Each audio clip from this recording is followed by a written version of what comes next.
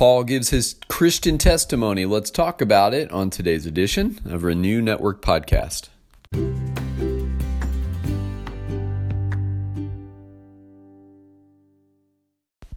Good morning, my friends. We are moving on today into Acts chapter 22. Today we're going to be looking at verses 1 through 11. Last week we met up with Paul and he was beginning to speak to the group of people gathered when he was brought into the barracks where he met up with the local leader who was going to be deciding his case. And he, on the basis of his citizenship, asked for permission to speak to the people. And what comes next is what we'll begin reading today in verses 1 through 11. And this is Paul's Christian testimony. So the very thing they're frustrated with Paul about, he's going to give them some more. And look very excitedly toward what the Lord has in store for us today. But before we get into the text, let's go before the author. Heavenly Father, we love you today. We come before you, Lord God, hungry after your word, hungry after your spirit. Father, would you speak into our lives that which you most want us to hear? And may we, by your Spirit's leading and guiding, apply these things to the benefit of our growth and grace. We give you thanks, Lord. And as always, we thank you for this time to pause and encounter you in your presence. We love you, Lord, and speak, O God, today, we pray. In Jesus' name, amen. All right, here is Acts 22, 1 through 11. Brothers and fathers, hear the defense that I now make before you. And when they heard that he was addressing them in the Hebrew language, they became even more quiet. And he said, I am a Jew born in Tarsus in Cilicia, but brought up in this city, educated at the feet of Gamaliel, according to the strict manner of the law of our fathers, being zealous for God as all of you are this day.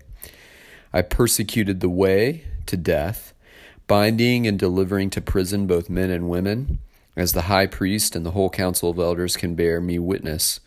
From them I received letters to the brothers, and I journeyed toward Damascus, to take those also who were there and bring them in bonds to Jerusalem to be punished. As I was on my way and drew near to Damascus, about noon a great light from heaven suddenly shone around me, and I fell to the ground and heard a voice saying to me, Saul, Saul, why are you persecuting me? And I answered, Who are you, Lord? And he said to me, I am Jesus of Nazareth, whom you are persecuting. Now those who were with me saw the light, but did not understand the voice of the one who was speaking to me. And I said, What shall I do, Lord? And the Lord said to me, Rise and go into Damascus, and there you will be told all that is appointed for you to do. And since I could not see because of the brightness of the light, I was led by the hand by those who were with me and came into Damascus. Now Paul begins to mount a powerful defense. Luke tells us that he is speaking in the Hebrew language, which would have been the language of those gathered to hear him, because they were also his accusers. His fellow Hebrews were accusing him of changing the game, of drawing people away from the law of God by preaching the message of the gospel. Paul begins to talk about his training in the ways of a Jewish Pharisee. He studied at the feet of a man named Gamaliel, a teacher of the law. He then began actively persecuting the way, which was the phrase applied to followers of Jesus Christ. And he talks about his active persecution, that he was zealous in persecuting the way, that he was finding great joy in binding them and bringing them to Jerusalem so that they might be punished. And then he begins to talk about the journey to Jerusalem with this group of prisoners that he intended. These were religious prisoners that he intended to bring before the council so that they might be judged and probably ultimately imprisoned or killed. And so Paul meant business when he was a zealous Pharisee. He was zealous about protecting the law and cleansing the Jewish faith of these rebel rousers, these followers of the way of Jesus. But he speaks of the events that took place and said, as they drew near to Damascus, a great light from heaven shone around him. And he cried out and said, "Who are you, Lord?" And the Lord Jesus spoke to him and revealed himself as Jesus of Nazareth. His traveling companions, which would have likely been some of his other zealot Pharisee brothers, and those that they had captured, were forced to lead Paul by the hand toward Damascus following these events, which is exactly what he was directed to do, because the bright light had blinded him. We think temporarily, because it was so bright and so overwhelming. And that's where Paul leaves us as we come to the end of verse 11. Paul is exhibiting a boldness in preaching the gospel, a boldness in telling his Christian testimony. He was not afraid. He knew these guys. He knew what they were up to. He knew what their intention was. And we need not be afraid when we too are faced with opportunities to tell our story, to give our Christian testimony to groups that are hostile to us, to groups that don't really care, that we boldly go and we speak of the mighty works of Jesus in our lives.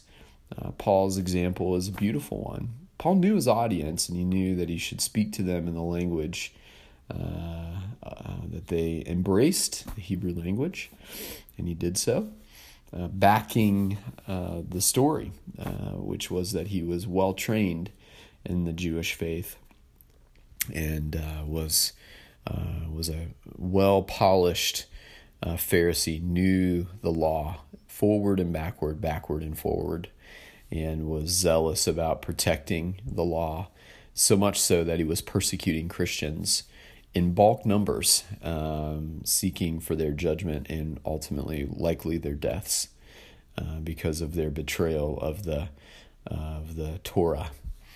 And so Paul's bona fides are solid, and that's where he begins his defense, and then he gets into the story of seeing the light on the road to Damascus, and Jesus speaking to him in that moment. And that's where it all changed for Paul. And the reality, my friends, is when Jesus speaks into our lives, that's where it changes for all of us. Can you remember the moment when Jesus spoke into your life? Can you remember that moment, your Damascus Road moment? Perhaps you've been following Jesus for a very long time, from childhood until this very moment. Praise God. Perhaps your journey led you down some very bumpy, rocky paths, and you had your own Damascus Road moment. I praise God for that, if you're following him today. But I do want to challenge all of us that we might take a bold stand in our defense of the gospel, and we might take a bold stand in sharing our Christian testimony with this lost world around us who needs to hear about the love, grace, and mercy of God that can only be found in the person of Jesus Christ. All right, my friends, hey, thanks so much for taking time out of your day to study with us. And I pray that these words will continue to resonate in your hearts as you consider them today. And Lord willing, we'll be back at it again tomorrow. God bless.